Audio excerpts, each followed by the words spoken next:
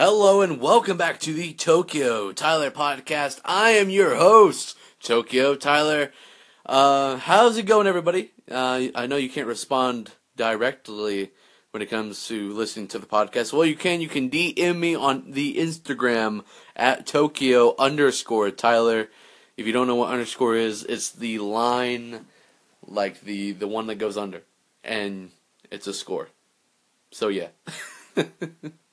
Anyway, today I'm talking all about the Gintama live action movie, and I actually got a chance to see this movie in theaters just 20 minutes down the road.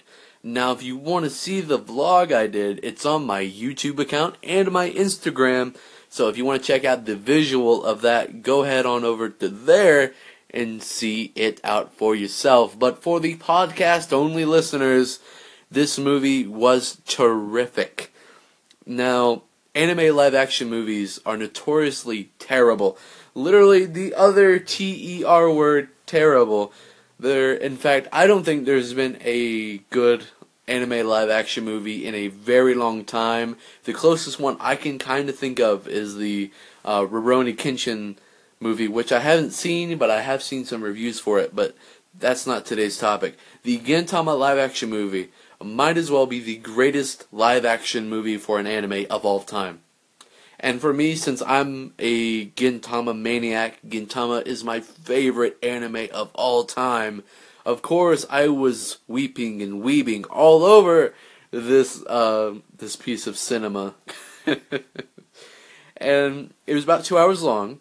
It was on a Monday, which I don't care how. I wish it was longer, personally, but I would have been fine if it was like a 10-hour long movie, even though I don't think that really exists, and it shouldn't.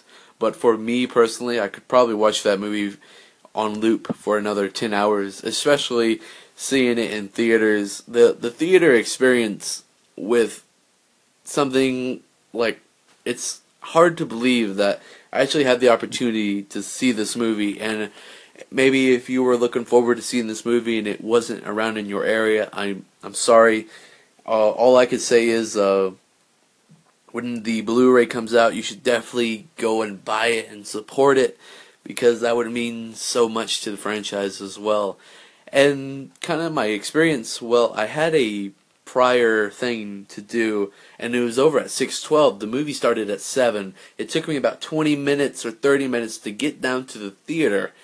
And so it was a bit of a race against the clock, but we made it into the parking lot with only 14 minutes to spare. And my worst case scenario I thought was like, oh, it's all sold out, And it turns out there was no need to worry, because not only was it not sold out, we were the only ones there. Now, there was another couple that showed up eventually, but much later. But for a good part of the movie, it was just us, like my group. It was just us, and it was like, well, this is neat, have the whole theater to ourselves and watch my favorite, anime franchise of all time so far. I should say. I'll get into the Gintama fandom in another episode, but the live-action movie was so good. It perfectly captured what makes the show so gosh darn beautiful.